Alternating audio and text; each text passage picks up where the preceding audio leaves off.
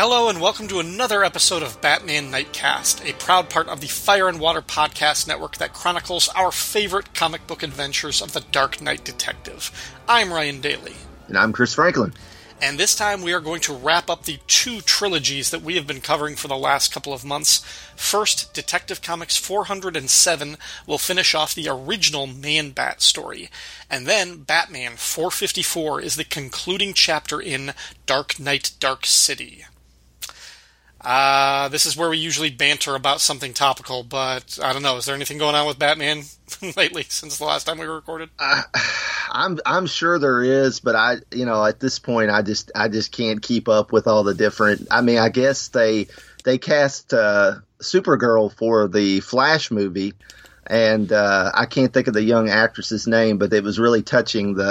They shared the Zoom meeting with her and the director where he told her she had been cast as Supergirl, and it was really cute and very touching. And so I guess I sure hope that movie gets made just for that young actress's sake, because I don't know who she is, but I instantly liked her. So good for her, and I really apologize, but this is off the cuff, and it's early in the morning, guys. I didn't look it up, so my apologies to the actress and to her fans, but. So, I hope that actually gets made. At one point, I'm like, yeah, that thing's never getting made. But they're still casting people beyond Michael Keaton and Ben Affleck. They're casting people who haven't played a character before. So it seems a little more legitimate now, And it seems like they're casting more characters who aren't the Flash or the characters from Flash's comic books. Right. I mean, they should just call it, maybe if they hadn't already done a Crisis event on TV, they would have just called it Crisis or something. I don't know. Sounds like Who knows? But yeah, so I think that's the only thing I remember. But coming up since the last time we did Nightcast. But yeah, and as far as comics, comics. We covered this on the network, but Batman 89. That's right. It's coming. That's right. This summer, digitally first, written by Sam Hamm, who wrote the screenplay for the first two movies. Although I think somebody rewrote Batman Returns, but I was involved in the first two Batman movies. It's set after Batman Returns. I mean, did Sam Hamm write Blind Justice too? He wrote Blind Justice, the number 598 to 650th anniversary series in Detective Comics. Yep, Dennis Cowan. Yeah. And then Joe Quinones as the artist on that one. Yes, that's artwork cool. Is just stunning. And we Rob and I did a episode of FW Presents where we talked to Dan Greenfield of 13th Dimension, because Dan was one of the guys that got to break the news. Mm-hmm. And my favorite thing that Quinones has put out is the design for what Bruce Wayne wears under his bat armor. I recognized it instantly. His Bruce Wayne shirt is I recognized that. I was like, that's the tactical turtleneck from the old action figure. The Bruce Wayne quick change Batman costume. That was from the Dark Knight collection, Kenner, yes, which still has like the best Michael Keaton head sculpt ever, I think. Oh yeah, by far, yeah. Looks just like him. The little red bat thing that it looked like Joe Quinones made it more like a heart monitor thing to kind of get that wavy feel, but that was cool. Yeah.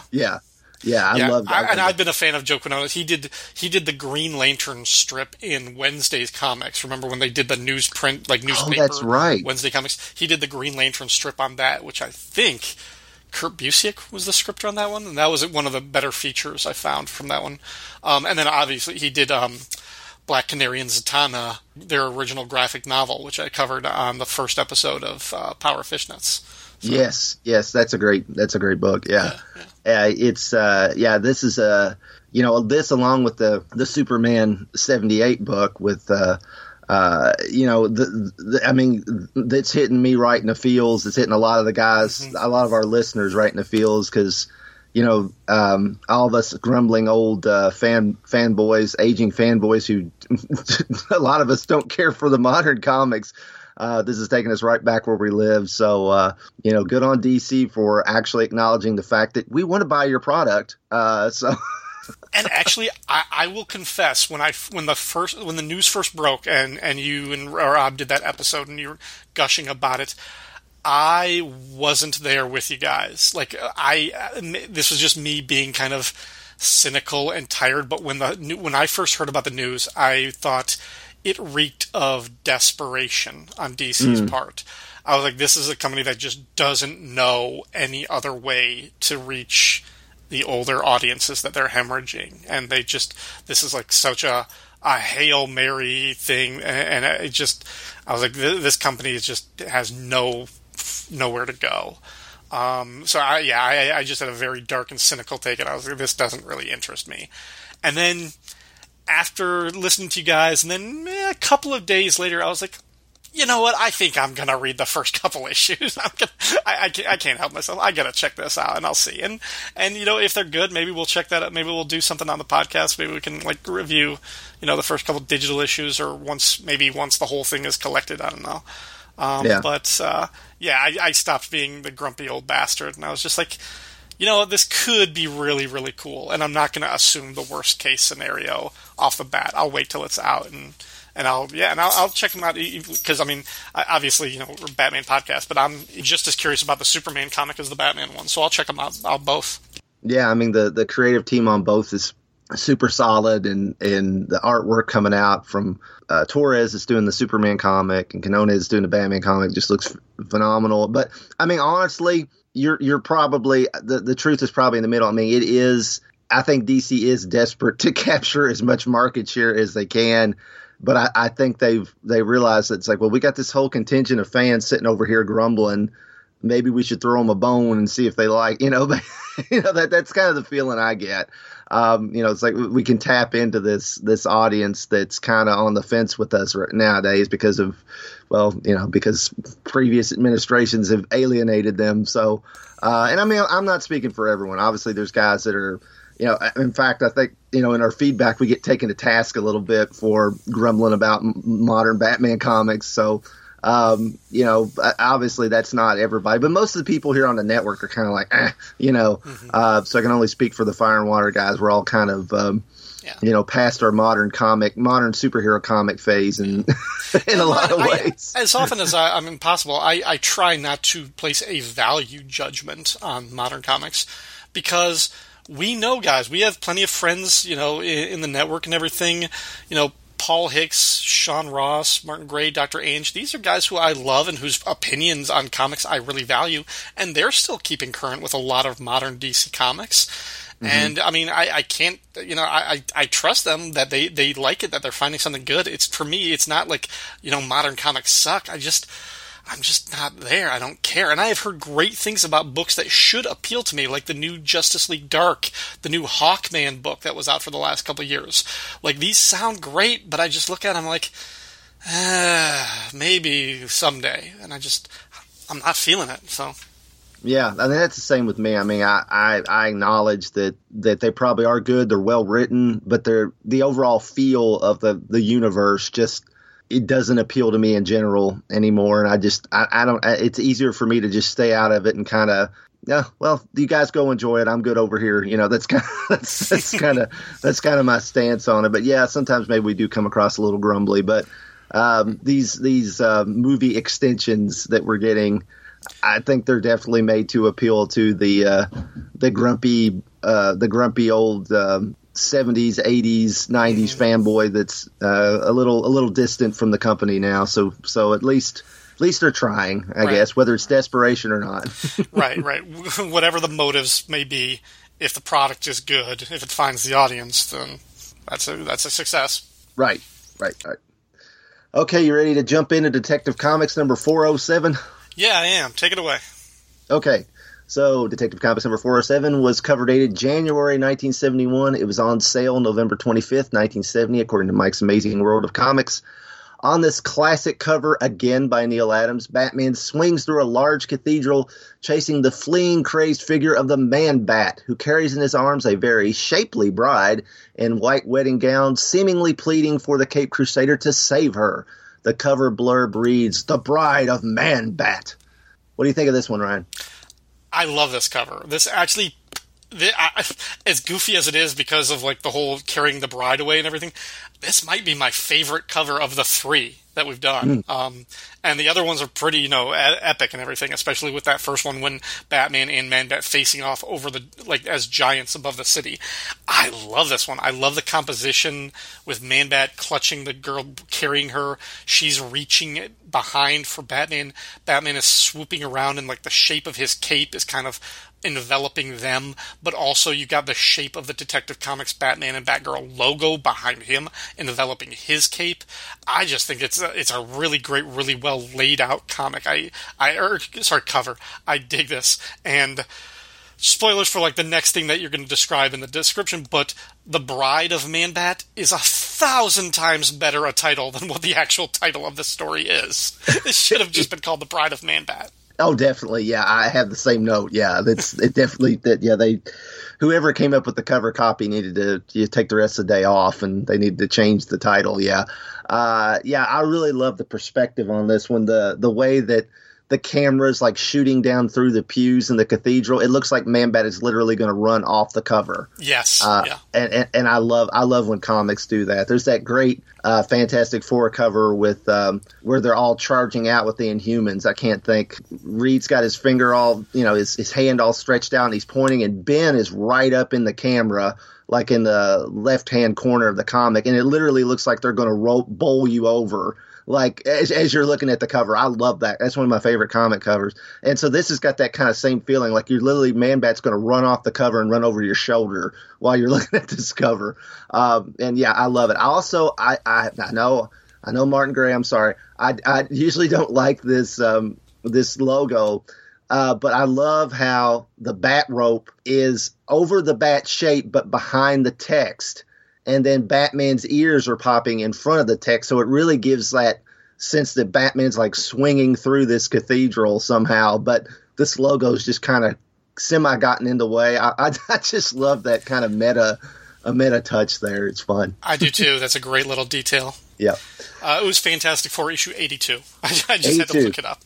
Yeah, and it was like 81, 82, something like that. Cool. Yeah, I love that cover. So the story inside, as Ryan pointed out, is not Bride of the Man-Bat. It is called Marriage Impossible. Dun, dun, dun, dun, dun, dun, dun, dun, dun, dun, dun. Sorry. Still on the air then. I guess that's why this title was going. So the story is by Frank Robbins, art Neil Adams, and Dick Giordano, letters John Costanza, and the editor was Julius Schwartz. Batman reads a newspaper story detailing the opening of a new bat exhibit at the Museum of Natural History, presided over by its creator, Professor Kirk Langstrom. Batman has been wondering where Langstrom had disappeared to after their last encounter.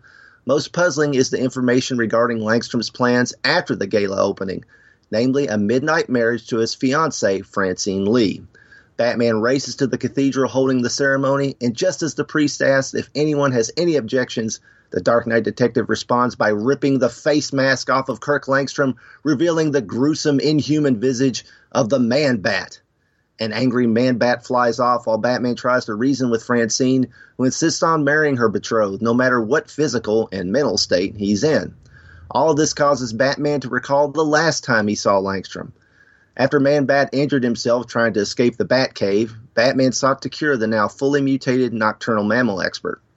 But the Man-Bat regained consciousness, struck Batman, and flew up into the stalactites on the cave ceiling, screaming that he didn't want a cure now that he was more of a Batman than his former hero ever could be.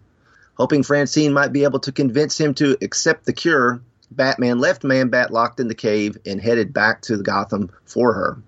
When they returned, Langstrom was gone, escaping through the fissure, which he used to enter the cave earlier that night. Batman took a distraught Francine back to her apartment and gave her a phone number to call in case Langstrom tried to contact her. In the cathedral, Francine begins to fill Batman in on what happened next. As soon as she entered her apartment, the Man-Bat came scratching at her window. Langstrom expected his fiancée to be repulsed by his appearance, but Francine threw herself into his leathery wings. But when she mentioned the antidote, Langstrom became enraged, ripping up the paper with the masked manhunter's number. Francine was lost, wondering what to do. But Langstrom had a plan, one that would test how much she loved him. Francine agreed to do anything he asked. He sent her to the museum where she convinced Mr. Wilkins, the curator, to let her borrow some items from his lab there. When she returned to her apartment, she begged Langstrom to reconsider, but he insisted on his course of action to prove her love was real. The next day, a very human-looking Kirk Langstrom showed up for work at the museum, much to the surprise of Wilkins. Langstrom insisted he have complete privacy to complete his 2 masterpieces. With the door to the lab slammed in his face, Wilkins wondered what 2 projects he could be working on. Inside, the Man-Bat pulled the human Langstrom disguise away and monologued to his Bat brethren that his work would prove the extent of Francine's faithfulness to him. Francine tells Batman she has indeed remained faithful to Langstrom, and when Batman calls their marriage a mockery, she reveals to the Caped Crusader just how faithful she is. She pulls off a mask and wig to reveal the face of a she-bat beneath. She flies into the cathedral rafters after her husband while Batman chases after her, deducing Langstrom coerced her into taking the bat extract as well. Man-Bat doesn't want anyone hassling his bride and drops a large chandelier which the Cow Crusader barely dodges. Batman, who is carrying a large syringe full of the antidote he created, seeks to stop them from escaping the cathedral and climbs the stairwell to the bell tower. Below, the monstrous Francine pulls the rope and the ear-splitting sound of the bell catches Batman off guard, long enough for the Man-Bat to lunge for him. Batman hangs over the tower railing with his legs as the rabid Langstrom strangles and pummels him with his clawed hands, but the Dark Knight manages to reach back to the landing and grabs the antidote syringe. He jabs it into Langstrom, who screams in agony just as his bride flies to his aid. Batman is able to inject her as well. He pulls himself onto the landing and watches as Kirk and Francine revert to their human forms. Kirk apologizes to the woman he loves for what he did, but Francine confesses they are both to blame, their love turning into an evil obsession. Batman leaves them thinking, now they have a fighting chance to make it as all 2 human lovers. So what do you think of this one, Ryan? This story is freaking weird, but I love it. I mean, this, like, we call this a trilogy, but really, I kind of consider the first 2 parts, 400 and 402, as sort of Kirk Langstrom's origin story. You know, the origin of the Man-Bat in 2 chapters. And this one is just a continuation. It's like, how do you raise the stakes when you've already got Man-Bat? You're going to introduce the female version of it. Which surprised me, because even though I've read this before, I forgot about that development, that she actually changes in the story. But yeah, I like this, and I think of the 3, I think this is my favorite, as weird as it is. Oh, yeah. Yeah, and like the other thing, like you kind of mentioned this in one of the previous episodes or whatever, because of the Adams style and the Dr. Jekyll, Mr. Hyde nature of Langstrom and his condition and everything, if you took Batman out of this, it really feels like a House of Mystery, House of Secrets story from this era. Mm-hmm. Yeah. I mean, it could be that, you know, this could be like somebody that's a relative of Francine or a friend that knows that there's something off with Langstrom, so he comes to stop the wedding and pulls this mask off because he knows what Langstrom is. And right. Yeah, you could take Batman out of this and it would work as a DC mystery title, as they called him back then. Yeah. And we should all be so lucky to find someone who loves us as much as Francine loves Kirk in this story, because this isn't like a Beauty and the Beast thing where the power of their love will turn him from a monster back into a handsome prince. It's like, no, do you love each other enough that you will turn yourself into a monster too to continue cohabitating with this subhuman thing? Yeah, I mean, yeah, we'll get into that, but yeah. Francine, yeah, it's I don't know if the writing of Francine holds up to modern standards quite, but that's going to be a problem we're going to get to. But yeah, I like this too. It's a lot of fun, and that whole bride of thing. It just the bride of the Man-Bats could be the title of a cool, you know, semi off-brand horror movie from the late 40s or something like that. You know, one of the many Universal sequels or something like that. Exactly. So if Universal or Hammer had gotten their hands on this idea a few decades earlier. Right. Yeah, it would have been great. Yeah. I do like the device of catching up by having Batman read the paper, you know, because like we said, they dropped, you know, it was 400 for the first chapter, 402 for the second, and then it was like 407 for this one. So it was quite a few issues in between. And I mean, Man-Bat was left in the Batcave on the table when we left that issue, and then nothing. So they had to kind of do a device like this, and you know, in some way, But I like that, but I thought it was interesting because Batman's, Adam shows Batman reading the paper, but then the next panel he's driving the Batmobile to the cathedral, but he's still quoting the paper. So I hope Batman's not reading and driving at the same time, because that's not cool, especially in the Batmobile. So, but yeah, that's fun. The priest says, and if anyone sees fit why this marriage should not be consummated. Do they say consummated? I mean, I usually hear these two should not be joined, let them speak now or forever hold their peace or something. But consummated, are they supposed to go at it right there in the church? I mean, Gotham's a weird place. We know that. But I think Frank Robbins just goofed on that one.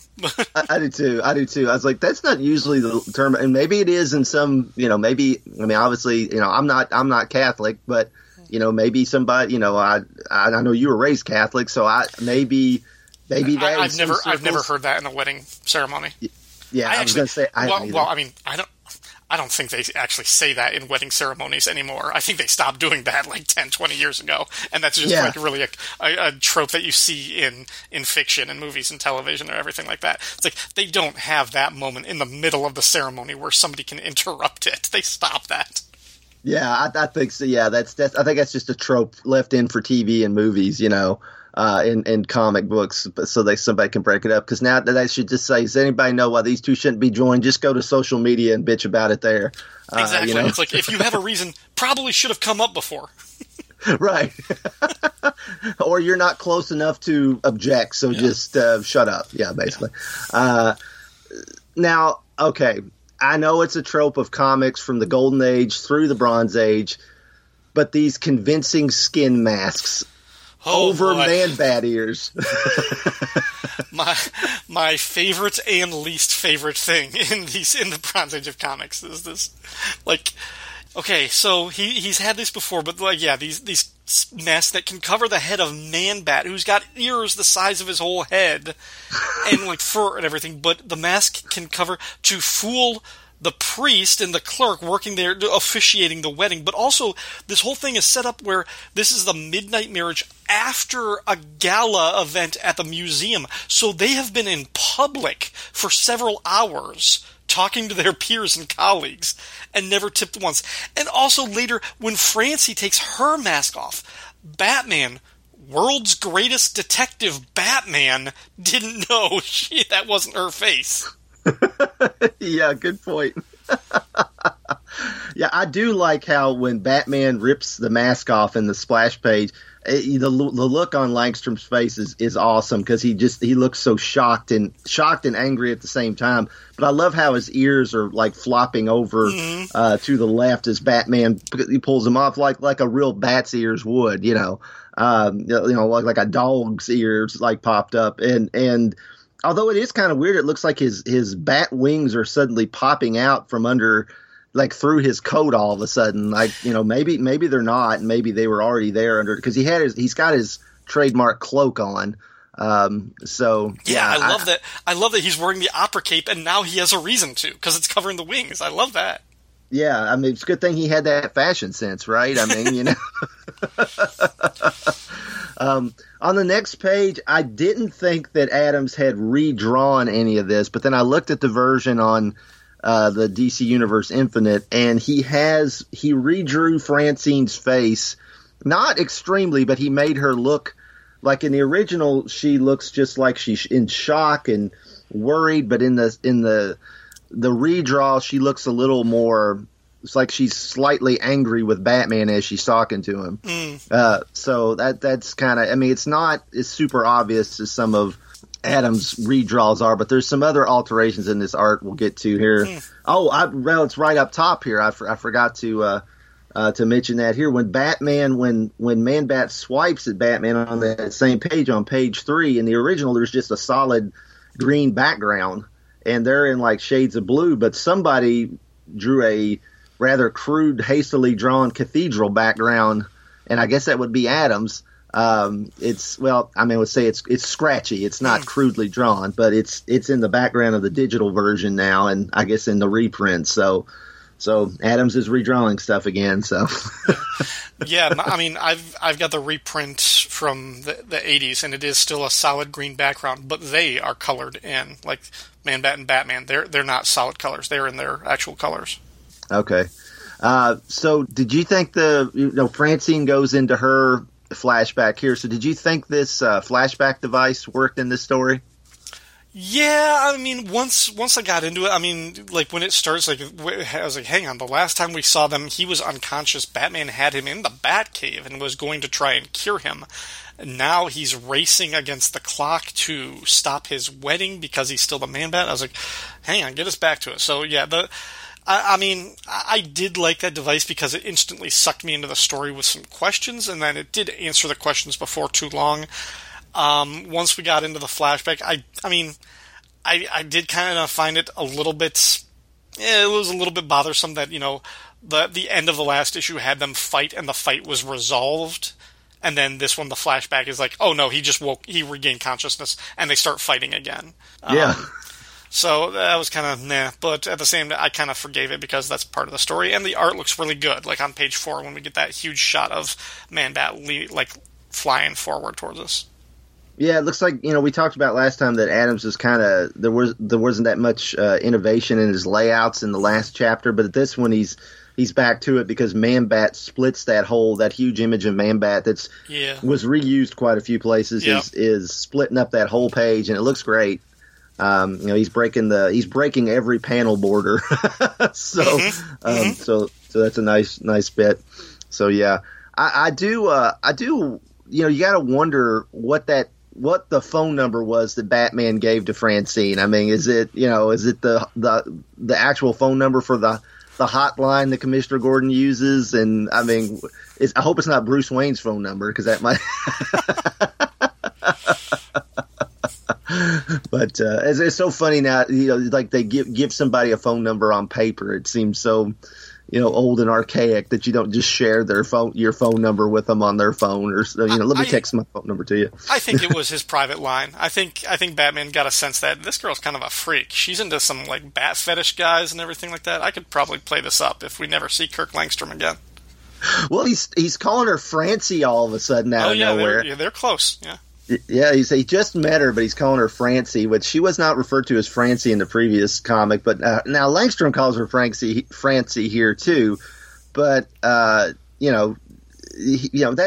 her fiance, so he could have like a nickname, pet name for her or whatever. So, but yeah.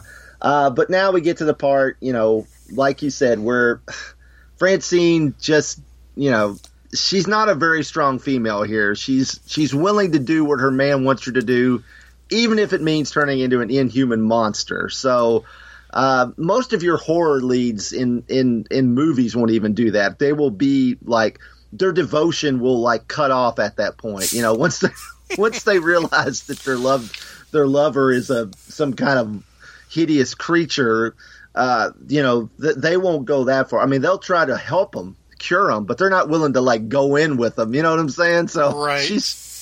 Francine signed up for the timeshare. She's in. She's all in. So right. I mean, if he could have like actually done like a sales pitch, like on like it was some of the, getting back to the animated series, if like he's talking about like how bats can survive evolutionary cataclysms and like the survival traits, and how he's actually superior to a normal man, the things that he could do, just like flying or something. Like if we just saw some weird kind of psychological process where Francie was into this type of thing or something like that, or she kind of like bought into it.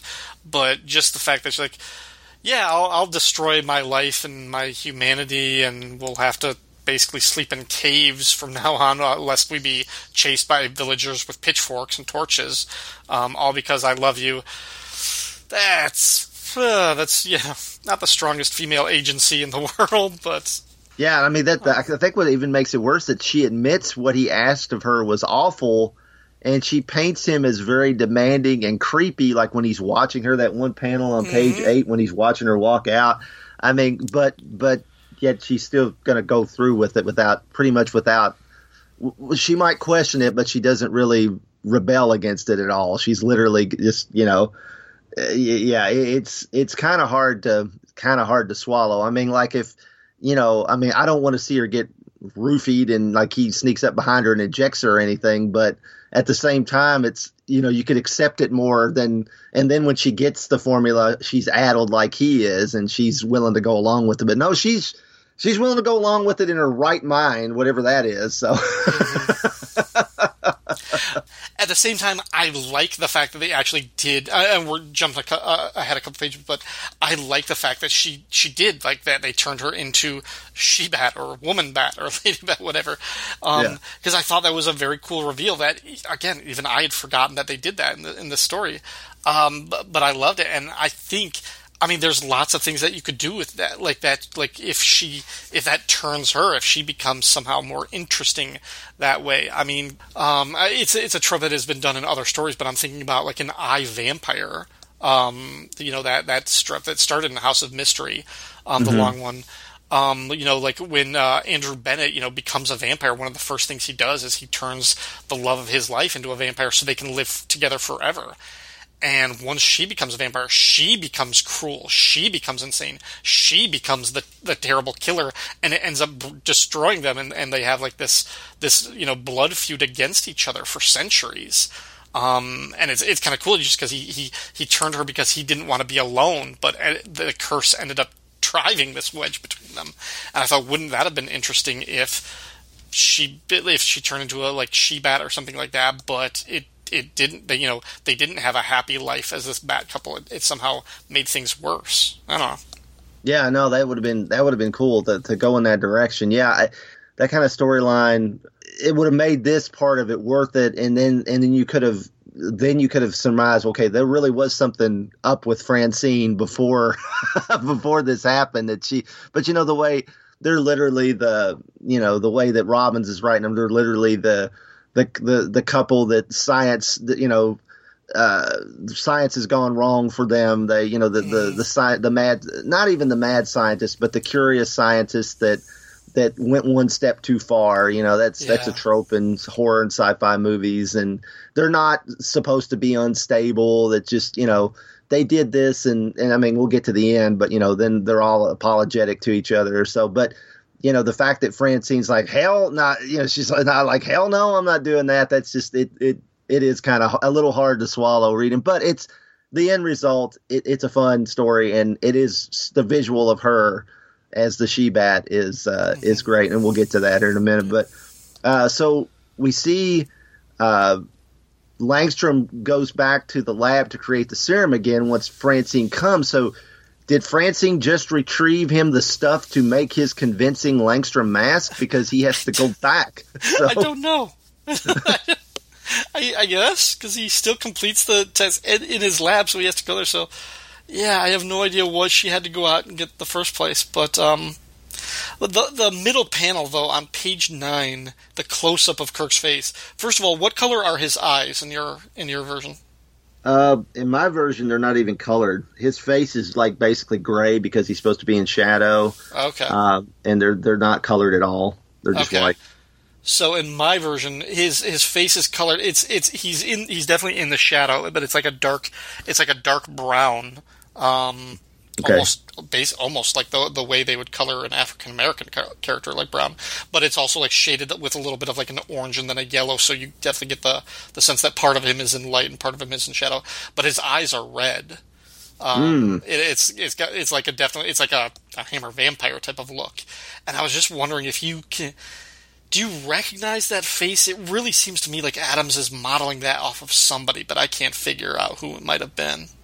Yeah, it does look like somebody. I'm not sure. Langstrom's face seems to morph. He definitely looks younger here than he did in Detective 400. He just... Well, this isn't his real face. It's a mask. Well, that's true. It's a face mask. Yeah, it's, maybe he borrowed... Maybe he's like John Carpenter and borrowed a William Shatner Captain Kirk mask or something. I don't know. From like Michael Myers. The thing that really got me in that panel is...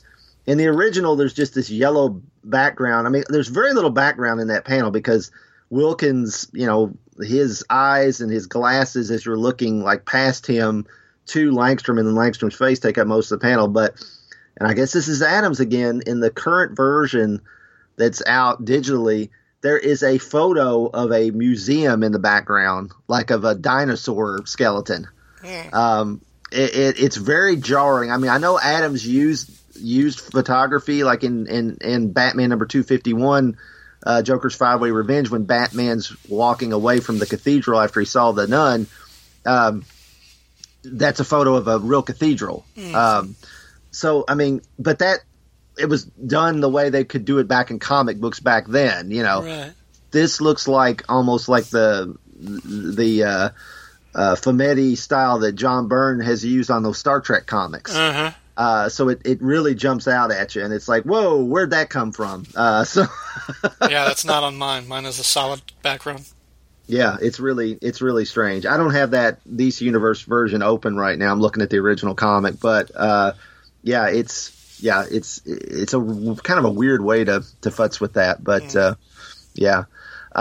of course, then we get the big reveal, as you said, on page 11. It's really well done. I mean, even though we knew what was going on, you know, as we kind of read that, you know, if you read the story, you're kind of like, well, here we come. Here she's obviously Langstrom's two masterpieces, you know, but he sells the shock and the horror for all it's worth. I mean, it takes up the full height of the page and about 2/3 the width. So, I mean, that's Adams, you know, turning comic convention on its head again, layout convention. But I kind of wish she kept the long hair, because when she first flies off, I don't know, I guess that's a wig too. I said it was in the synopsis, because later she doesn't have long hair, but she's got long hair in the second panel on page 11 as she flies away. And I think that would have been kind of a cool visual to separate the look of the two, but they didn't stick with it. So, but then the animated series couldn't get away with tricking us. Well, actually they'll do that in the comics too, when, spoiler warning, Francine becomes a she-bat again. I don't know what you call her. I've heard her referred to as she-bat, because woman-bat sounds horrible. It does. So, yes. On the other hand, I love at the top of page 12, when she flies off after him, she goes, "Man-bat, dearest, where are you?" It's like, you refer to your husband as Man-bat? Yeah. Maybe that's a new condition. You can only call me Man-Bat from now on. You know? Kirk was my human name. Wouldn't the crashing chandelier and the bell hurt their ears, too? I mean, a dripping faucet hurt Kirk's and Detective Number 400. Yeah, I was saying, I was like, wouldn't they be more sensitive to that than Batman? You would think. This is almost like the end of how Spider-Man got rid of the symbiote the first time around. Almost, yeah, you would think that would almost work. But now, I think it's kind of funny, and, you know, Adams is a great storyteller, of course, but he never draws a syringe in Batman's hand before he actually, like, is bent over the railing and is reaching back for it. So I think that was kind of something they probably should have shown him holding it and then dropping it when the bell went off. You know, yeah. It's a little kind of out of nowhere. He mentioned it, that he had enough. Hopefully, he's got enough. He's got a big dosage, so hopefully got enough for two people. But yeah, I thought that was a little bit of a minor storytelling letdown there, but you know. Yeah, and I almost wonder if that was done Marvel style, if the text was written that way to kind of explain it, because the art kind of forgot about that detail or something. But yeah, I mean, we know sometimes Adams loses little details, like if Batman's utility belt should be on or off. Mm-hmm. So, and I mean, like, the layout is really cool, how we get the 3-panel, like that little triptych of Batman's hand getting closer to the syringe and try and like grab it and everything as he's making crude, you know, dialogue in the word balloons. And we have to basically kind of infer and also hear from the text that he's basically getting his ass kicked during that thing, and like as his hand, but like we don't really get a good shot of Man-Bat assaulting him, like beating him or scratching him or anything like that. We hear that, but we don't see it. So it's interesting. I never noticed before that he's got. I was just looking at it now in the panel where he's striking Batman. He's got his foot on Batman's abdomen. Mm-hmm. He's like basically standing on Batman as he's pummeling him. That's even worse. He's not like floating above him or anything. He's like standing on him. So it's like. That's pretty monstrous, yeah. It's like a feral creature, just like, you know, on top of you or something. Yeah. But the panel where he ejects Man-Bat's really great. The look on his face as the anguish, and And then I love the transition that Adams does on page 15 with the 4 panels showing them revert to human. That's really cool. It's like it's one large panel, but it's Langstrom. It basically shows Kirk as he changes back. That's a nice. I mean, it looks like something that you maybe see in a Hulk comic or something, but it's just really well done. So, yeah. Batman's line at the very end doesn't make any damn sense. It's like when they're holding each other now that they've reverted back to human, he's got this thought bubble. Now they have a fighting chance to make it as all two human lovers. It's like that's the kind of thing you say, like when somebody's love has been tested. That is not the thing that has been tested in this story. Like their love and their commitment to each other is not questioned at this point at all. It's like no. It's like now they have a fighting chance to find out. It's like we just turned ourselves into monsters. It's like what do you say? Like, are they going to get divorced after this, or like are they going to have the marriage annulled because they don't have wings anymore? It's like no, but it's like. Now you have to find out, do they need to be hospitalized? Have they broken any laws, or should they go to jail? I don't know. Yeah, that's true. I mean, yeah, I guess that's Robin's like just general like marriage is hard, kids. So yeah, exactly. That's kind of what that was. It's like, how would you know Batman? Yeah, exactly. The same thing goes back to Marriage Impossible, the title. It's like, of course, somebody was watching Mission Impossible, but it's like. What a stupid title for this. It's like, yeah. It's like, this isn't about how hard it is to stay faithful and true to your love and everything. And no, it's Hugh Frank Sinatra singing "Love and Marriage, Love and Marriage" as Batman, walks away. Yeah, and not the theme to Married with Children, although it was.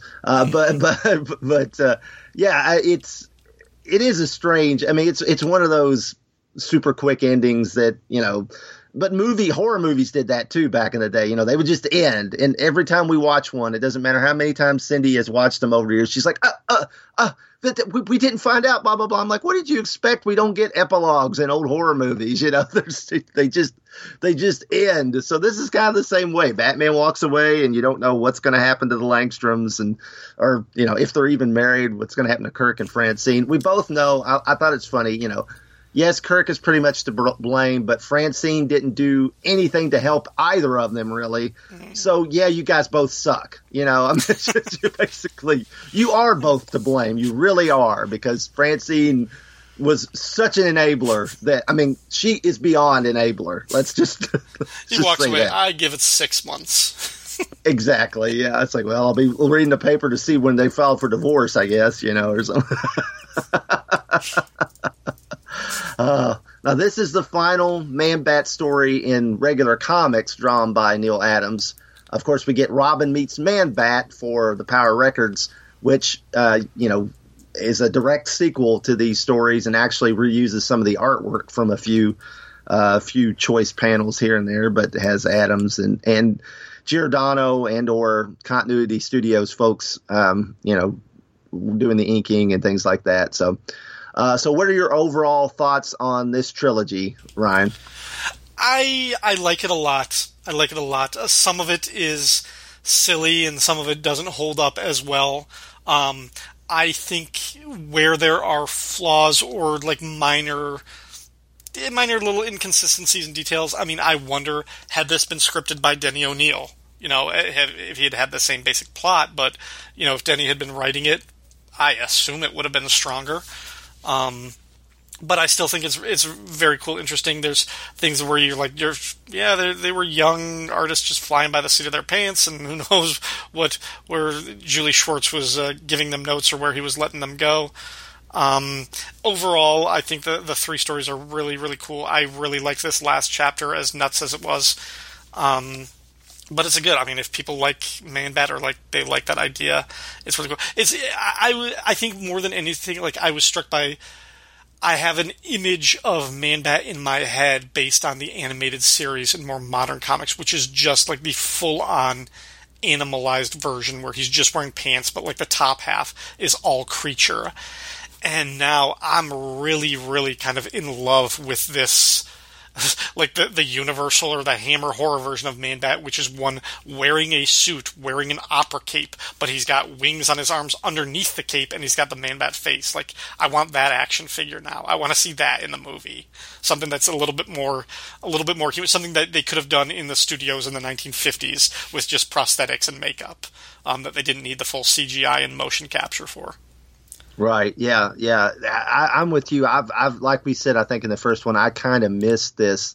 I mean, this is the Man-Bat that I grew up with. That was a backup in Detective and Batman Family, things like that. So when I was really, really young, so the more monstrous Man-Bat, which actually comes more from the animated series, I miss this guy. And of course, from here, him and Francine reappear in Detective 416 and 429, where they're both written and drawn by Frank Robbins, who was quite the controversial artist for Batman back then. Lots of angry letters from fans who did not dig his style. And then Robbins wrote him one more time. Just wait till he started drawing the Invaders, and he had Captain America's legs bending the wrong way.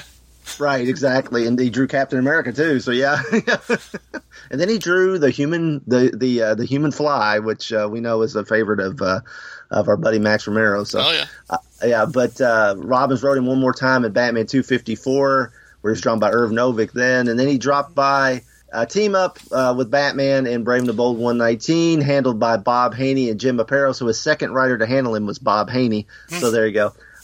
Then he was awarded a very, very short-lived series titled Man-Bat, initially written by Jerry Conway and drawn by Steve Ditko. And if you guys have never seen that comic, you get to see Steve Ditko drawn by Batman drawn by Steve Ditko. Steve Ditko drawn by Batman would be interesting because we actually don't know much what Steve Ditko looked like.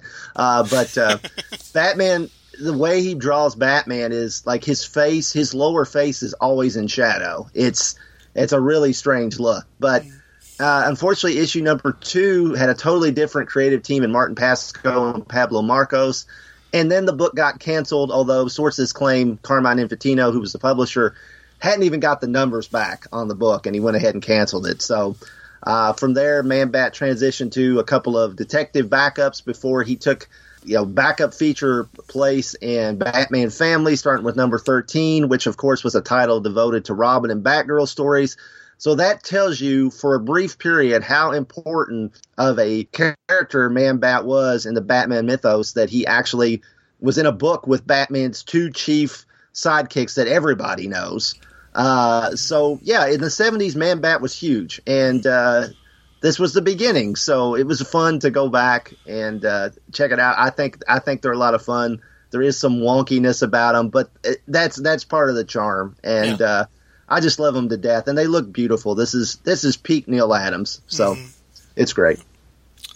Yeah, we'll take a quick break. When we come back, Ryan will tell you all about Batman number 454. It's Citizen Kane Minute, hosted by film fanatic Rob Kelly and a collection of special guests. Citizen Kane Minute will examine the greatest film of all time, 5 minutes at a time. Coming soon to the Fire and Water Podcast Network.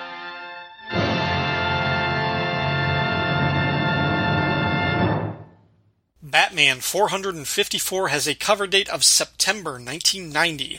According to Mike's Amazing World of DC Comics, the on-sale date was July 24th, just 3 weeks after the previous issue. This issue cost $1. The cover by Mike Mignola and George Pratt shows Batman sort of walking up to the Riddler, whose face is completely covered in shadow, so is Batman's, by the way, but whose hair appears white and kind of maybe seems to be standing in the outstretched hand of a demon. I'm gonna say it's Barbatos, that looms over them. This demon has the same visage as the gargoyle and statuary seen on the last 2 covers. The logo, once again, includes the title Dark Knight, Dark City, Part 3 of 3. What do you think?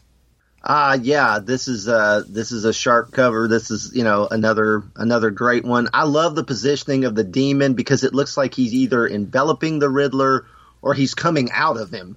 It's, he could be holding him. He could be like rising from him. And it looks like they're standing in some kind of creepy swamp or something, which of course doesn't fit the story, but it's still neat. Yeah, and I love how Batman like basically in the armpit of Barbatos. It's like it makes this negative space, like, and Batman's there, so it's really well composed. So it's very, very moody, and Barbatos or whatever we're going to call him, he is a scary looking dude. I mean, he's Mignola just with very few lines can just draw such horrific looking images. I'm not as big on this cover. I'm not as high on this cover. I don't think it's bad, because I think part of just like Mignola's natural style and everything, as you say, it's sharp, it's very eye-catching. There's like striking, and like the three figures and Barbatos' face and everything, you like drawn to that. But kind of the shape and the placement, something about the composition, like it took me years to actually figure out like what that was. I just thought that was some weird thing in the background, and like the face was more like symbolic. Like I didn't get the sense like that it was a body with an arm outstretched, and like the placement of the logo and title covering, like maybe these were like, it's like a bat's body with that face and everything, and then the hand on the clawed hand by Riddler's legs. I didn't notice those at first. I just thought it was some weird nebulous kind of background shading and everything that Mignola does, and he kind of like made it look like that face. So I was like, why don't we see the Riddler's face? Like, why is that all in shadow? Like I've warmed up to it a little bit since then, but like looking at it the first time around, I was like, the 452 cover with Batman through the cityscape swinging or flying is like all time iconic. I love it. The Batman fighting the zombies in the graveyard is, striking. It's a beautiful image. And I was like, this one sucks in comparison to those. Now, I don't think it's that bad, but I don't know. I think, yeah, the demon, just something about it, and maybe it's just how much of it is covered up by the logo, or just like the placement, the way, how much like negative space is around Batman. I don't know. It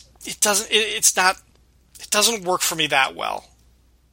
Well, I mean, that's perfectly valid. I mean, the only thing I can say is I think when I saw it, and I still feel this way, I guess that's back when I was hoping to be a comic book artist. So I paid attention to how, like, the composition, like literally, if you follow from read left to right, you can follow the demon's arm and follow it through his head and around the Riddler and then back up to Batman. It just creates this circle. Yeah. Yeah, and I see it now. And you just keep like, and it just keeps you staring into the, at the cover again, and you notice other things. That's what because the hand brings it back up to Batman, Mm-hmm. So that's kind of, I think the cover treatment, as much as I love it, I think it lets this cover down. I think if it had just the normal Batman logo up top without all this Dark Knight, Dark City business like coming down so far into the cover, you would have saw more of the wing of the demon, and it would have created that illusion better, and it would have sold the cover better. So. Yeah, but then I like the fact that the Riddler's face being shadowed is showing that he's been darkened. Right. Which definitely fits the story. So yeah. The symbolism there it actually does work when you put it in context. But yep. All right, moving on. Dark Knight, Dark City, Part 3 is written by Peter Milligan, penciled by Kieran Dwyer, inked by Dennis Yankee, lettered by John Costanza, colored by Adrian Roy, and edited by Denny O'Neil. Batman uses a dirty knife to cut a baby's throat, performing an emergency tracheotomy to save the infant from choking to death on a ping pong ball. The same type of hijinks Adam West used to do on the Batman television series. The Dark Knight then climbs out of the sewer with the baby and rushes it to the hospital, where he's placed in critical condition. In the Batcave, Bruce and Alfred consider the Riddler's latest clue. Only one left, a little boy crawler. You'll find lots of him, though shorter and taller. Batman plots the locations of Riddler's previous activity on a map of Gotham, and it looks like an incomplete question mark. Following that, he projects the next point will be at the Cooney's Circus Land and muses the clue could refer to the Hall of Mirrors. He also anticipates that the last point of Riddler's question mark plot will be at Stockman Square, an unremarkable run-down part of Gotham that, centuries ago, of course, belonged to Jacob Stockman. Cut to Jacob Stockman's journal again. Near the end of his tortured life, he wrote about the woman, the sacrificial victim who they locked in the cellar of his barn when they tried to summon the demon Barbathos. Stockman pictured her scratching and clawing the sealed door until her fingers were bloody stumps, until she finally collapsed and died on the floor, alone in the dark with no hope. Stockman sheds a tear of regret, knowing that his horrible actions condemned not only the woman, but his own soul to eternal hell. Batman goes to the circus and enters the Hall of Mirrors, where he finds the fourth and final baby, along with a goat. One of Riddler's goons with a flamethrower tries to roast Batman, but he dodges the flames. The goon vanishes. Batman gives the baby to the police and proceeds to a Q&A storage building at Stockman Square. Riddler's henchmen are ready for Batman, but when the door opens, it's the goat that runs inside, surprising the goons.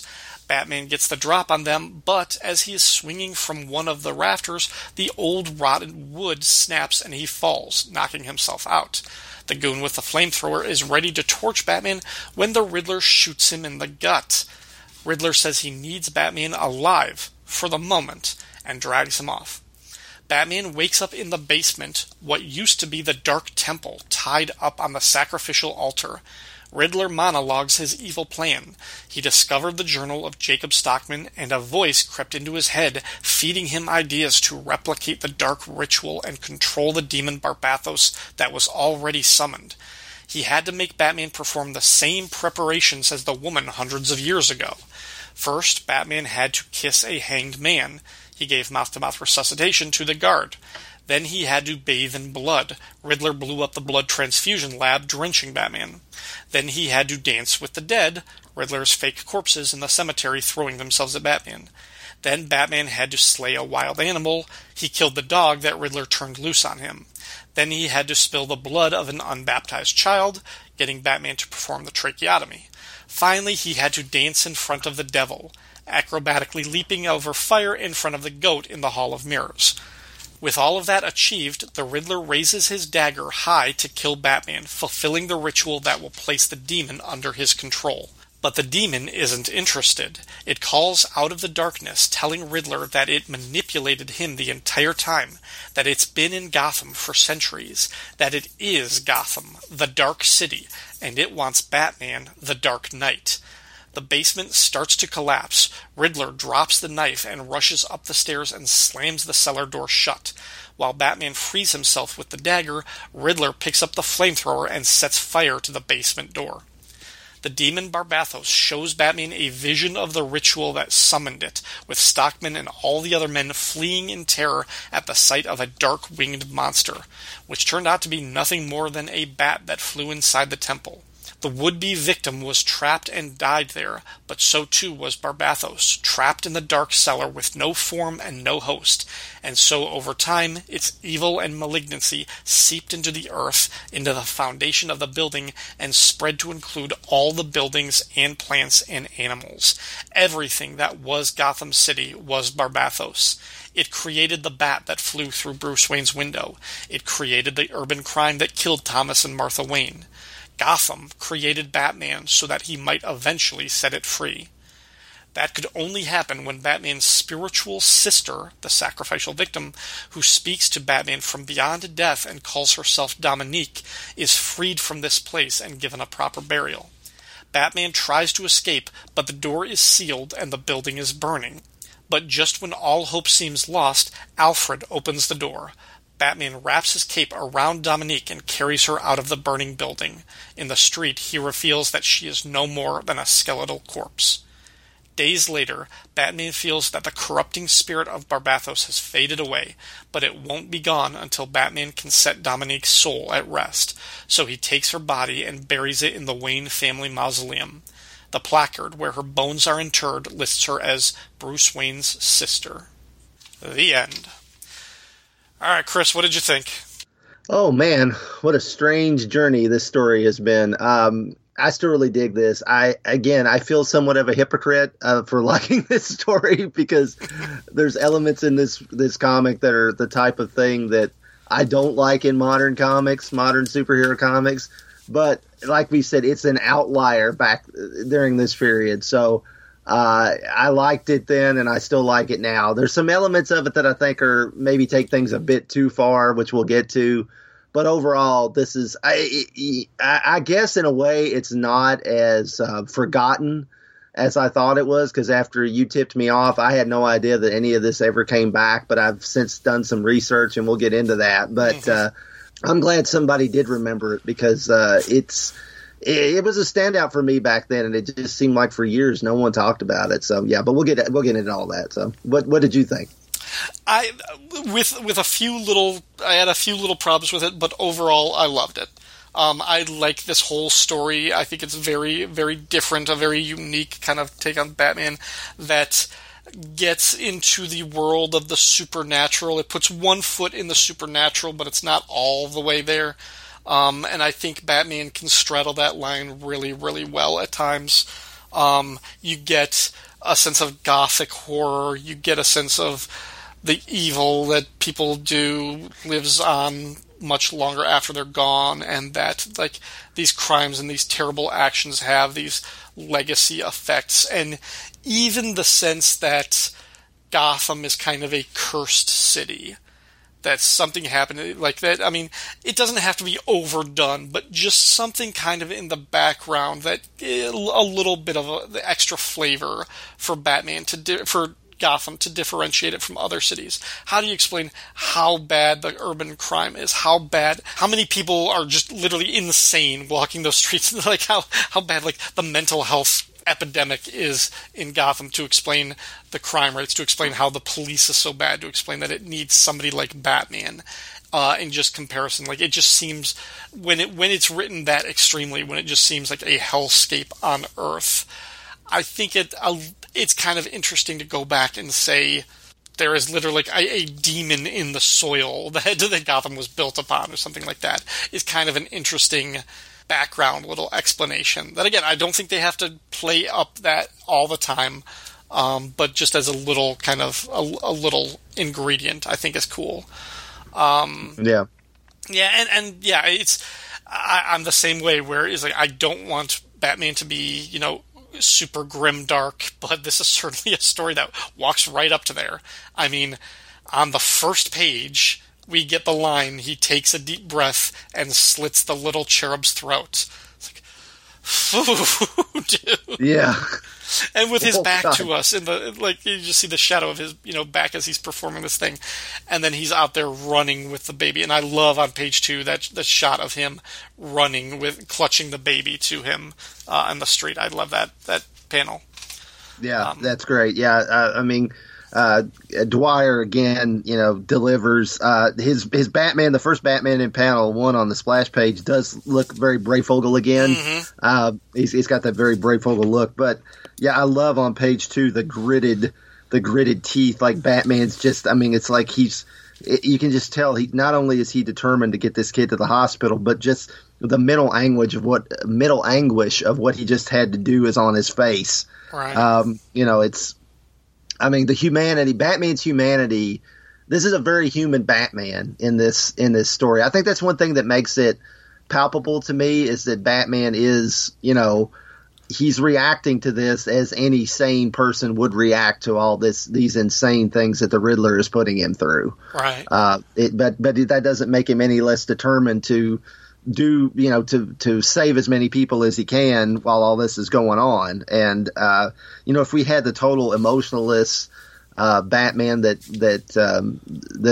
in later years, like kind of took over, I don't know if I could stand the story as much, but this is definitely, a caring, stable person, despite the fact that he wears a, bat costume. It's the DC universe. It's just an option to run around in tights, It's perfectly valid occupation. It's, it's not, he's not an island unto himself. So, yeah, it's great. And I do like, when you were saying that about the Gotham having that literally in its soil, to me, that kind of reminds me, like Milligan was trying to give Gotham something that James Robinson was able to do with Opal City. He created this like literally the city was a character in Starman. Yeah. Like, and there were all these different. There was the nobody goes out to Turk County. That's like the county that Opal sits in, because it's like this. There's no suburbs. There's just county. It's like, because no city dwellers wanted to live out there. That's that same type of, like, there's just something unearthly to a point about it, and I like that aspect. And like you said, they could dial it up or dial it down or totally ignore it as they needed to. But for the most part, in the next 20 some years, people ignored it. But we'll get back into the blow by blows here. Right. And I love, like, the little moment at the hospital with Batman, who's, clearly, this was a traumatic event for him, and he's trying to process it. And I love what Gordon says: if the worst comes, you didn't kill him, the Riddler did. When the baby Michael's condition is still unstable, and he's like, you got 3 babies left, you're doing this. So, and then and then I like the art, like, as like the sun is rising on Wayne Manor, or I think it's rising, could be setting. With Batman, and we get Batman, and Alfred is thinking about the clue too. I like that. Yep, Alfred in his sweater again. It's very casual Alfred in this story, which I like. He's not got his tux jacket on all the time. He's got the cardigan over. Yeah, I like him. Yeah, he's still got a bow tie on, but he's not a savage, but he's still a gentleman's gentleman. That's right.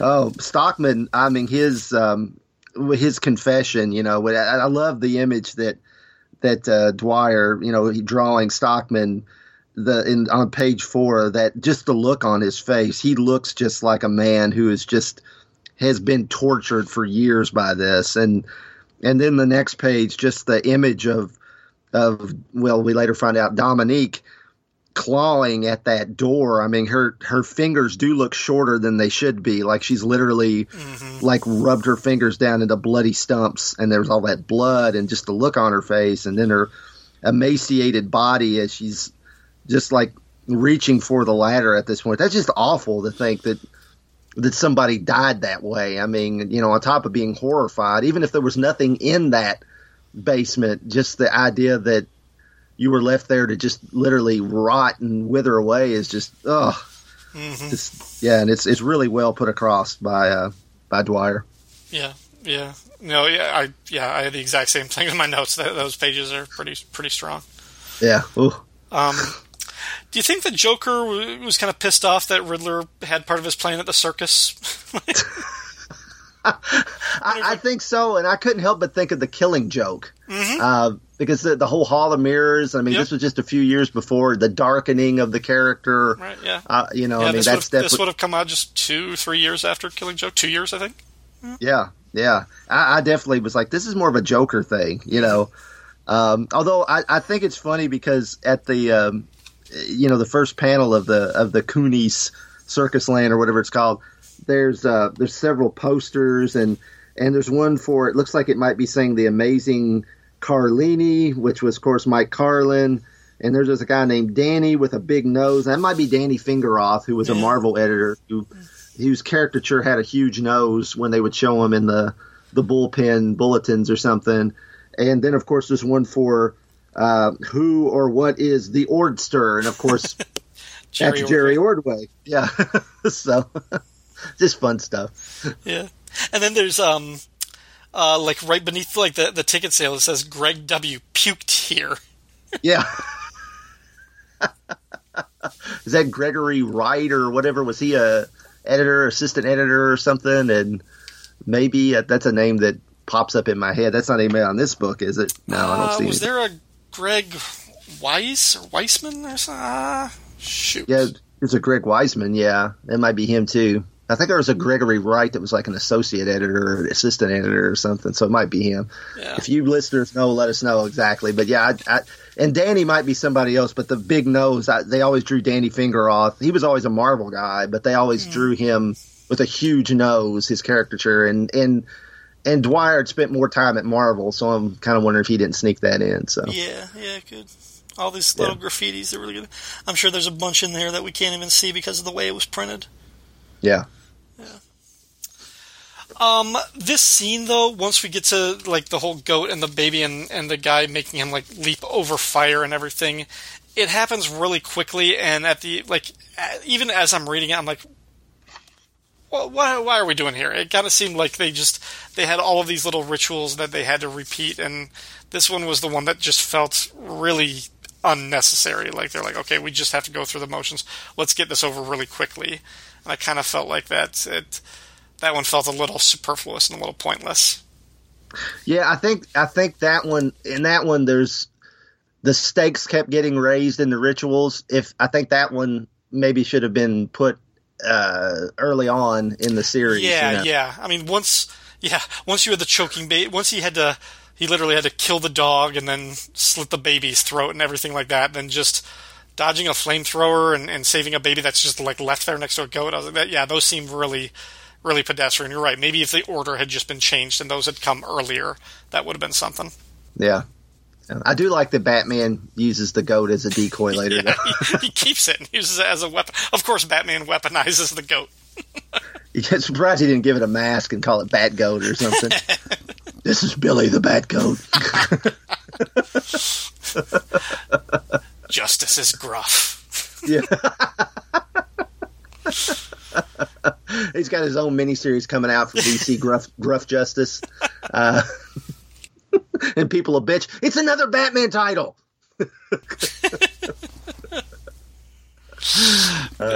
Ace, Kanga, Crypto, and Billy the Batgoat. That's right. Poor John Walker got shot in the gut. Oh, yeah, that's right. He's the guy. He looks like John Walker. Yeah. I like that Batman comes sweeping in. I like the art on how he's kicking their asses, and then just there were a few parts in this issue where I just felt like there were, like, too many coincidences, too many Deus Ex Machinas, like the wood just splintering and failing, and that knocks him out, and that allows him to be captured. I felt like that was kind of weak.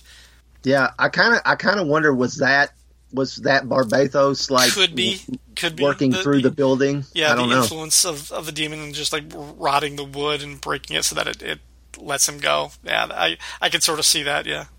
And then, yeah, Riddler shoots his guy, and I like it. Like, he's like, you shot me to save Batman. Like, he's like sitting there, he's like bleeding out, just lying there. The next time we see that guy, he's dead. So it's like, that wasn't just one shot and he's gone. Like, he took a long time to die from that.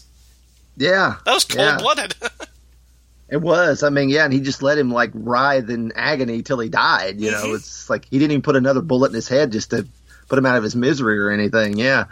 It's like, whew, yeah, Riddler ain't playing around this time for sure, yeah. And it's you know, and it's kind of, you know, he set that guy up because he, you know, of course, he's the one that protested when Riddler blew up the guy's throat in the zombie makeup in the previous issue. So yeah, he got the same fate, you know. So, Then we get a ton of exposition of the backstory and what this whole thing has been about, but I didn't mind it. I didn't think this was all just an info dump. Maybe it's just because of the unusual setting, but the way the plan is doled out and explained, and the Riddler's motivations, kind of going through all of the stages that he put. Part of it is like the art, and when he finally has the knife, like on page 15, when he's holding the dagger over him, and he's got that real crazy face. And then the voice out of the darkness, and how spooked Riddler is that he literally just drops the knife right into Batman's hand. Batman just catches it as it falls. That was good. I like those two panels, or those three panels, really, on the bottom of 15.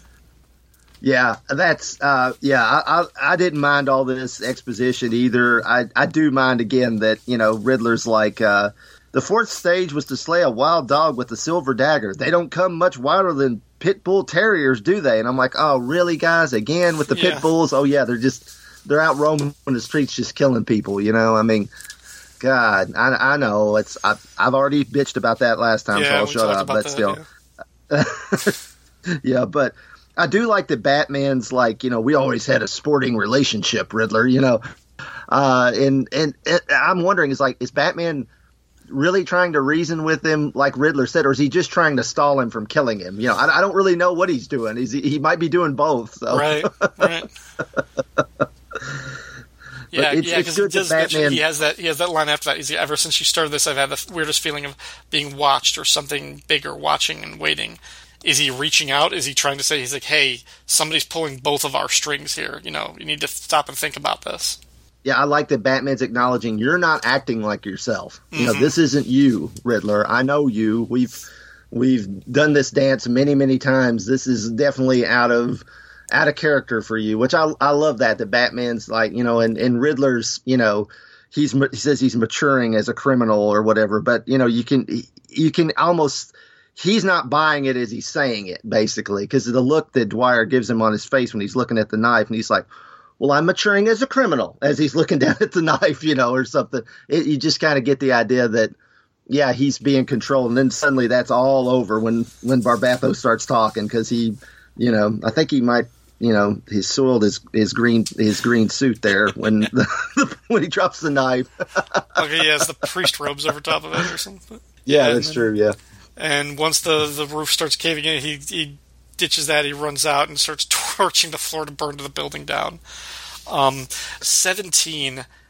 We get this sort of like montage, the atypical panels showing the whole thing with Batman kind of watching, getting this vision of the summoning ritual and everything, with everybody fleeing and Dominique, terrified and everything.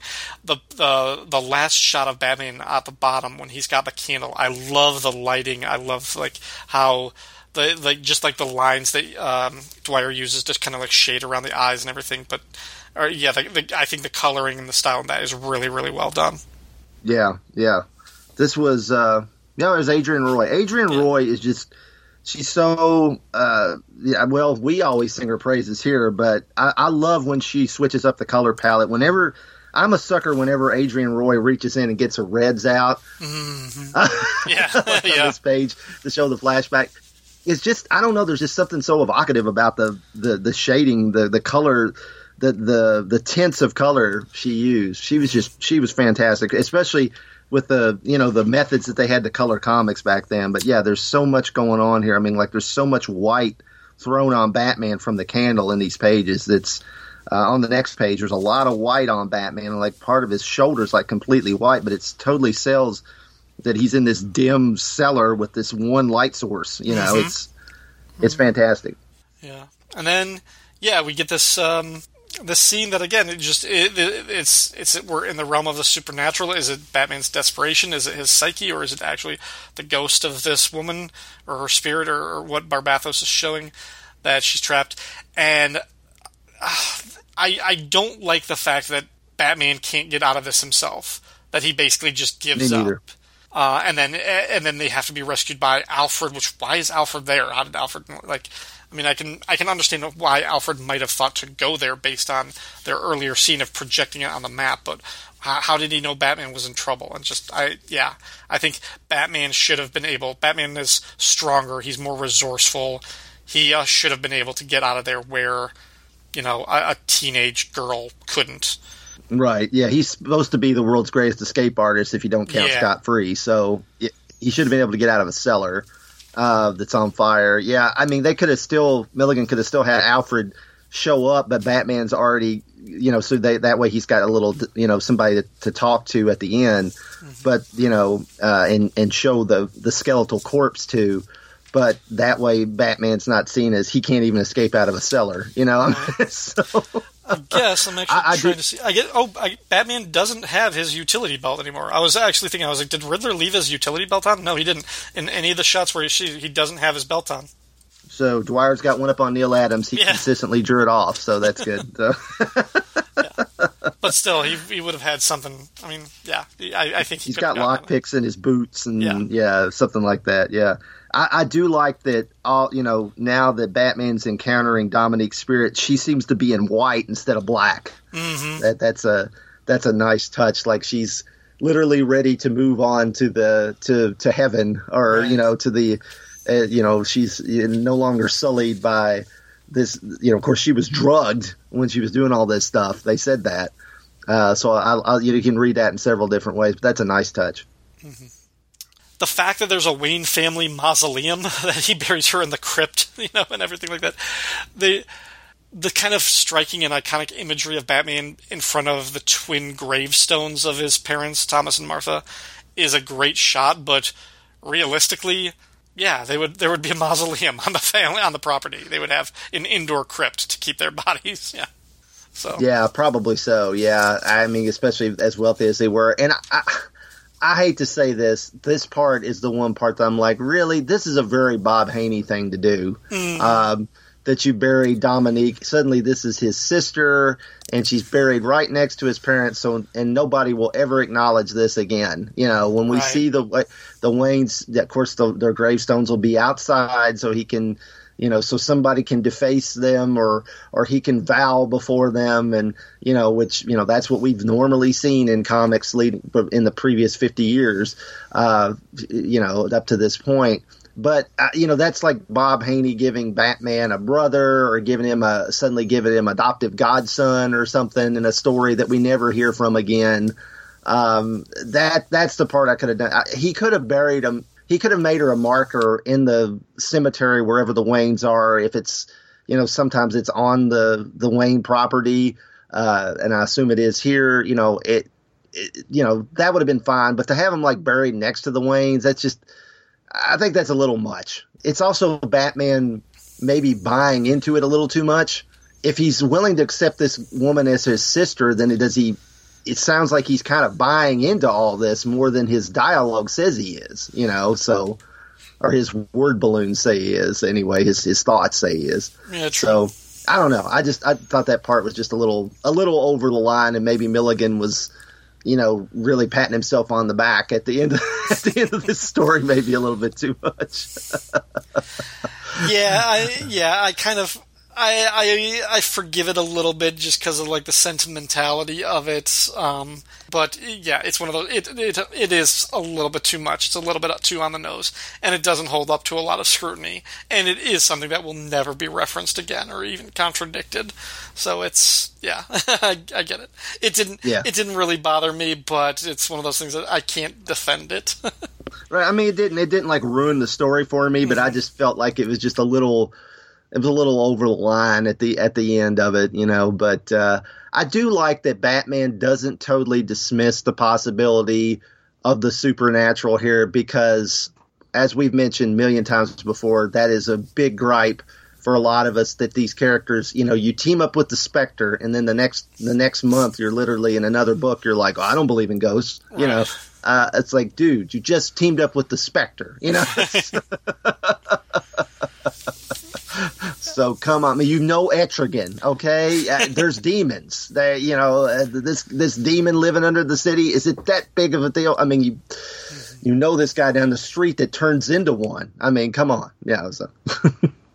Yeah, so all told, Dark Knight, Dark City has always been one of my favorite stories for that reason.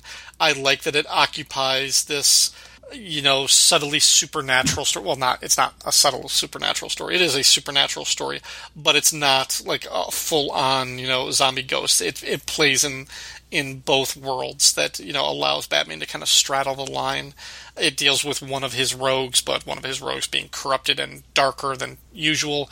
It deals with the history and the lore of Gotham as a city itself. It kind of expands your view and gives you a new way of looking at the character at his origin that you can dismiss or you can adopt. It's open-ended that way.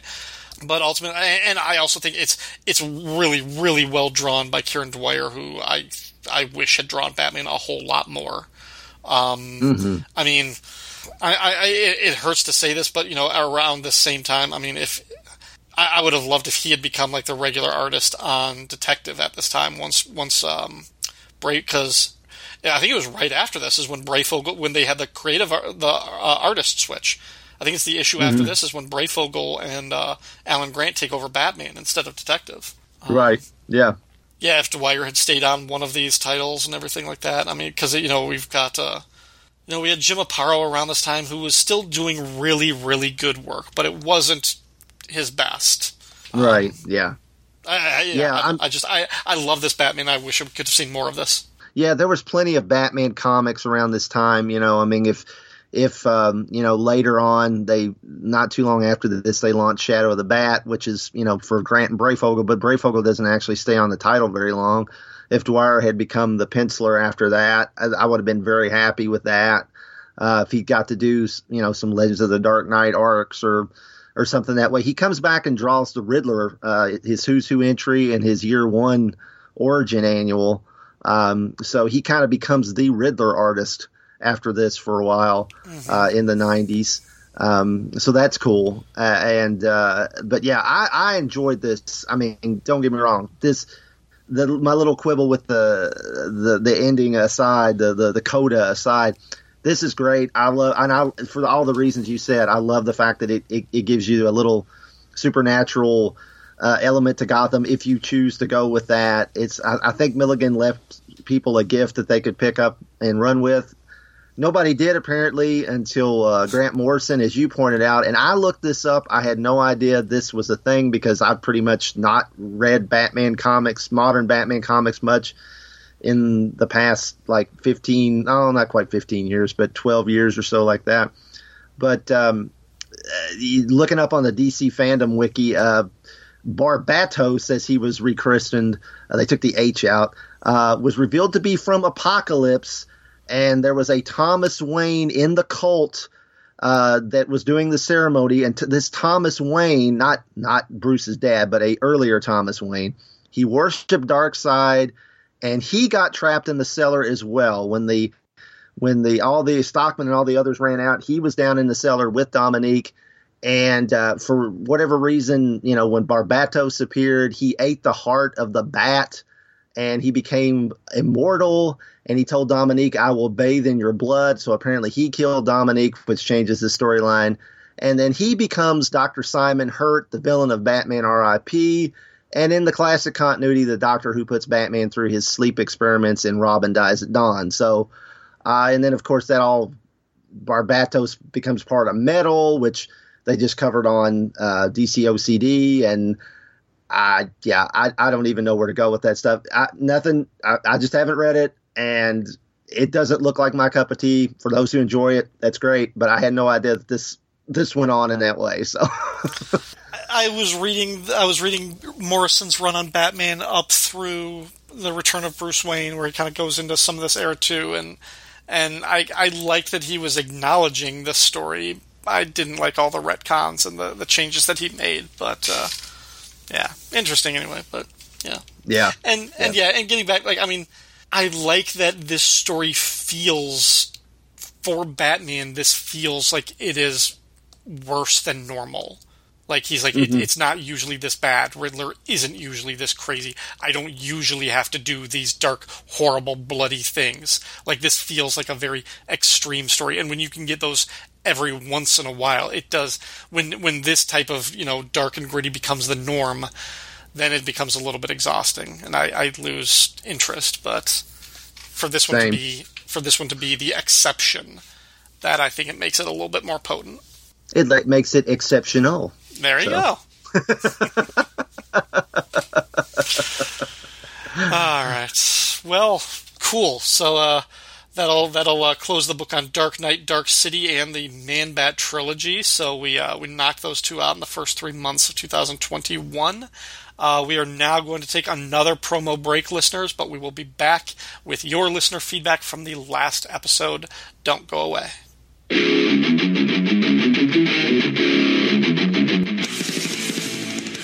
Monthly.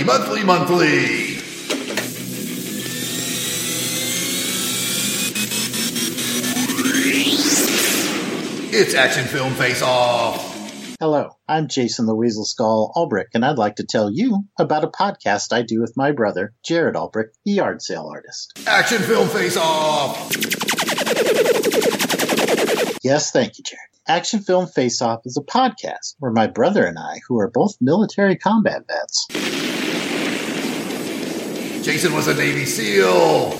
Jason was not a Navy SEAL. Jason was a military intelligence weenie. But anyway, in each episode of Action Film Face Off, we select 2 different action films. Some of them have Chuck Norris. Technically speaking, none of them have had Chuck Norris yet, but it could happen because we use a randomizer set between 1970 and modern day to select our 2 films. So you'll always get 2 films, each from a different year. Our randomizer has spikes on it. We use a Google random number generator, so it does not have spikes on it. And we put the films into our Videodome arena. It also has spikes. It does not have spikes. But we discuss the films and score them through 6 different rounds of criteria. I score Bond films very high. Okay, that's true. But anyway, by the end of the episode, we crown one of the action films the champion of Action Film Face-Off. Next episode, Jason fights a bear. Jason is not fighting a bear, but please give our show a listen. We're part of the Longbox Crusade network of shows. Pat Sampson killed a man with a sword once. I can neither confirm nor deny that statement. But you can find us on iTunes, Google Play, and most podcatchers under Longbox Crusade, or you can subscribe to just our show by searching for Action Film Face-Off. Come see the blood fly. And that's Action Film Face-Off. We do, indeed, invite you to come and see the blood fly. I just said that.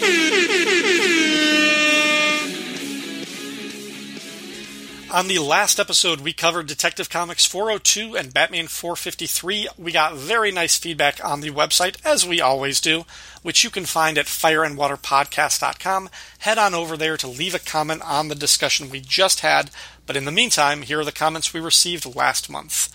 J. David Weeder said, I love that you guys kept coming back to Batman the Animated Series.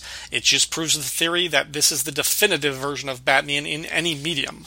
Also, the talk about your experiences with the show warmed my heart, since most of our age range have those distinct memories. That show was a touchstone of a generation and a shared experience. Yeah, I mean, I co-sign all of that. It has become, as much as I love some of the Batman movies, as much as I love a ton of the Batman comics, I have kind of gotten to the point now when I think of Batman, I think of Batman the Animated Series. There's the timelessness, the fidelity to the aspects of the characters, good and bad, that I like the most. It comes down to that series. I think that crystallized everything that I love about Batman. And also Superman 2. I mean, when I think of Superman, I like Superman the Animated Series more than the Superman books or movies. Yeah, it's definitely of course, somebody that's got a podcast that takes place in the DCAU, that covers DCAU shows. It's definitely a huge part of my fandom, and I would never argue. I agree completely. It's the best distillation of everything Batman, for sure. And honestly, it's the best distillation of the DC universe, in my opinion. I mean, it's that version of the Superman, Justice League. That's the best version. Those guys took everything that everybody did in the years previous and somehow blended it into a near perfect version. So yeah, I totally agree. I think it's because it doesn't have Firestorm. I think that's the big. I think so too. Yeah. It's those poofy sleeves and the flamenco dancer with his head on fire. Yeah. Oh, we're getting kicked off the network. Captain Entropy wrote in to say, regarding tech number 402, Alfred says, Master Bruce, if you're going to go around recognizing chemical compounds straight away, why on earth did I throw out my back moving this deucedly heavy bat mass spectrometer into the cave? Spectrometer, I guess it should be. That's good. Yeah, I would notice that when he recognized the chemicals that just spilled on the with that main bat. It's like, how did you know what that is? Yeah. I sure hope Alfred had his cardigan on when he did that, not his tux jacket. I'm thrilled to see this Captain continues. I'm thrilled to see traumatic brain injury receive proper respect in this story. For all I know, Robbins and Adams could have been the first creators in popular fiction to give it such respect. As you point out, entertainment was rife with bonks on the head in those days. I'm imagining little Anne surrounded by comics and medical text reading this and crying out, finally! Among all these coincidences, Man-Bat's little brother leading him to the Batcave bothered me least of all. I could easily see it being the cave with the highest bat population in the Gotham area. Well, that's a good point, yeah. I agree on how refreshing it is to see clumsiness in the middle of the action. I just purchased a collection of part of Englehart's run on Captain America. In Steve Rogers' first fight as Nomad, he trips on his cape, enabling the bad guys to escape. In doing so, he may have inspired a later scene in The Incredibles. No capes, darling. There are obvious allusions to Batman earlier in the book. As Steve contemplated what kind of hero to become, he remarked that despite the dark costume material he acquired, he wasn't trying to terrify anyone. He also worried that if a bat flew in the room at that moment, he'd be in trouble. I'd forgotten about that part. Yeah, I love that era of the Englehart. Toward the end of that's when Frank Robbins came in. He came in on the final chapter of the Nomad storyline. So, started with Sal Buscema. Yep, it's good stuff.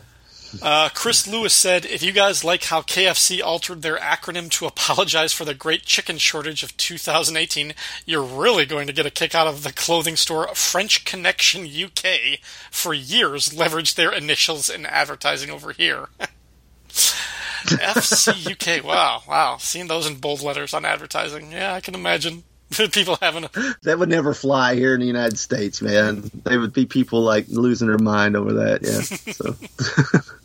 So, some guy named Rob Kelly said, "What would Man Possum's powers be? To play dead until his opponent gets bored and wanders away?" Yeah, we had the whole Man Possum thing going last time.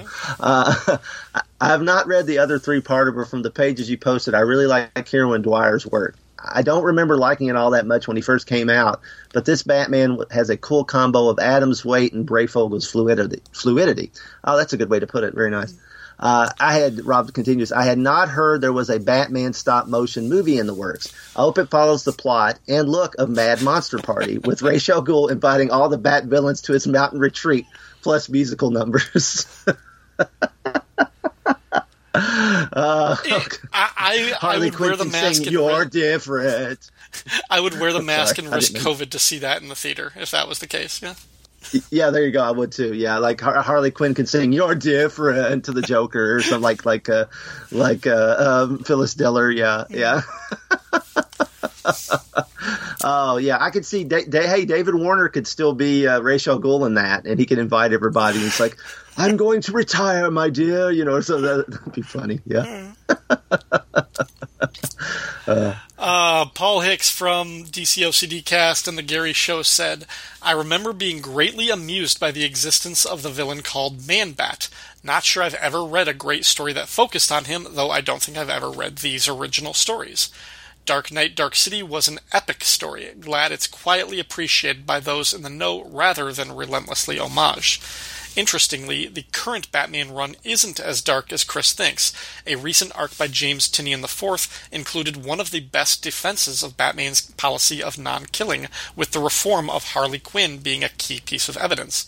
And I'll go on record that Harley, fully on the good side, is more fun and less tedious than her anti-hero role. Okay, well, there you go. I'll take your word for it there, Paul. So I might give it a shot one of these days. It's just hard to get back in full on to the DC, and the fact that I guess now would probably be a good place to start. I know Andrew's been reading the Future State books and he likes them, but in this whole Infinite Frontier and everything that happened, and it's basically hyper time all over again, but they're calling it Infinite Frontier. So, but I don't know. I've just been out so long, it's kind of hard to get back in, but that's me. Yeah. Tim Price said, and now you've reached the first Man-Bat story I ever read. I keep picturing the fight in the Batcave in that panel where Batman's falling but uses the lights to slow down before reaching the ground. Such a beautiful, fluid drawing. Love. Yeah, that's iconic. Even though it doesn't last very long, like we said, that's going to be very influential in every Batman Man-Bat story going forward. Michael Bailey, who has several Bat podcasts of his own, said, it's weird. The summer and early fall of 1990 fell during one of my, as some might call it, Batman phases. So I remember buying the Dark Knight, Dark City storyline, and I remember reading it, and I remember thinking it was weird, but I have zero memory of what happened during it. I even read those issues again in 2003 as part of my massive Batman reading project, where I read everything, including family and side books, from 1986 to 2002, and I still don't remember this. And this story sounds neat, so you'd think it would stick in my head, but alas, no. Enjoying your coverage of those issues as well as your Man-Bat talk. I have always had kind of a meh opinion of Man-Bat, except on the animated series, and the story reprinted in the greatest Batman stories ever told. But again, your coverage has me itching to read those books. Great job as always, gents. Keep up the good work. I think there's some sort of magic spell put on Michael Bailey that's causing him to forget the story as soon as he reads it. Yeah, because he can usually remember, what day it was and what produce was on sale at the Super Fresh the day he picked that particular comic up. So, yeah, you may have been abducted by aliens, Mike. I'm just saying. You might have memory loss. Was there any blue lights? Or it is weird that he doesn't remember because he usually remembers, like, his memory is like a freaking Rolodex, so there must have been something. It was Barbathos. He did something to your mind. So there, yeah. Ben Caldecott said, "This podcast rocks. Man, you guys are so cool. Thank you. Finally, somebody thinks I'm cool. Thank God." I'm gonna go out on a limb and say that Ben Caldecott is actually David Ace Gutierrez saying that now. There you go. Well, thank you, Ben. Thank you for saying that so emphatically into all caps. That was very nice. And a nice way to end this episode, too. Yeah, I mean, I feel 46 years later, I finally feel validated, so thanks. That's awesome. So that'll be the end for this one. Next month, early April, we've got a little bit of a treat. We're going to have 2 Bat-centric episodes, although one of them is not going to be from Nightcast. It's going to be a prose Batman story read to you by our good friend and former member, the late Zum Yukinori. So you can look forward to that. That'll actually come out on the FW Presents feed, but that'll come out in April. And later on, a little bit after that one, we will come out with our episode of Nightcast. And which fictional character might make a cameo in those comics? Who knows? The Shadow knows.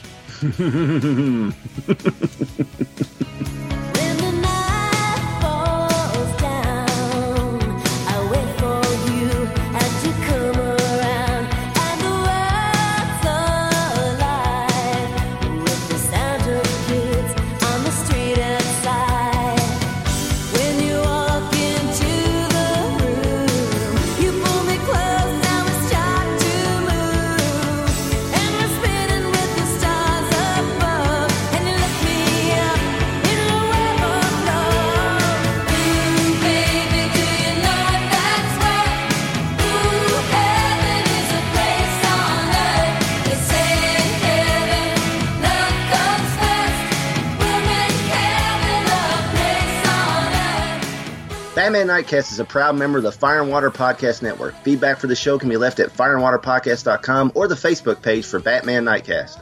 You can find me on Twitter at RyanDaily01 or email me at rdailypodcast@gmail.com.